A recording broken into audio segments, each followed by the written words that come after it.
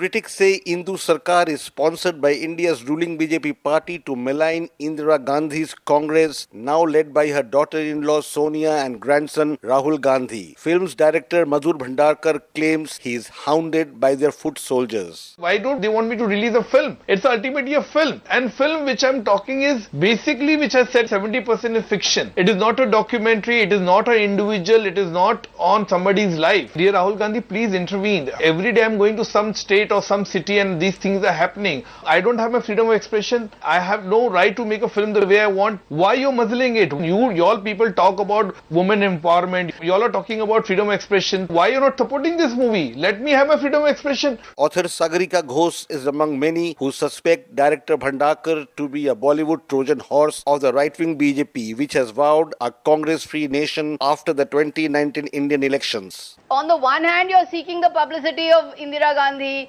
On the other hand, you're saying 70% is fiction. Supposing I today write a book about Narendra Modi and I say this book is about Narendra Modi, but 70% of it is fiction. I can write whatever I want about Narendra Modi because it's fiction, but it's about Narendra Modi. Prime Minister Narendra Modi's spokesman GVL Narasimha Rao lashed out at the Congress party as its workers disrupted the film's pre-release events in several cities. I think the emergency mindset still prevails in the Congress party's mind. They want to approve, they want to authorize what part of history can be shown and which part of it cannot be shown. This is not democracy. Indu Sarkar is a dramatic, often too graphic narration of the emergency, which was marked by media censorship, withdrawal of civil rights and a forced mass sterilization campaign. Today, the Indian press believes a repeat of 1975 is unlikely, but opposition parties say most of the media is sold out to Modi's BJP and a cultural emergency in the form of sweeping restrictions is in place in the world's largest democracy. For Newsbreak,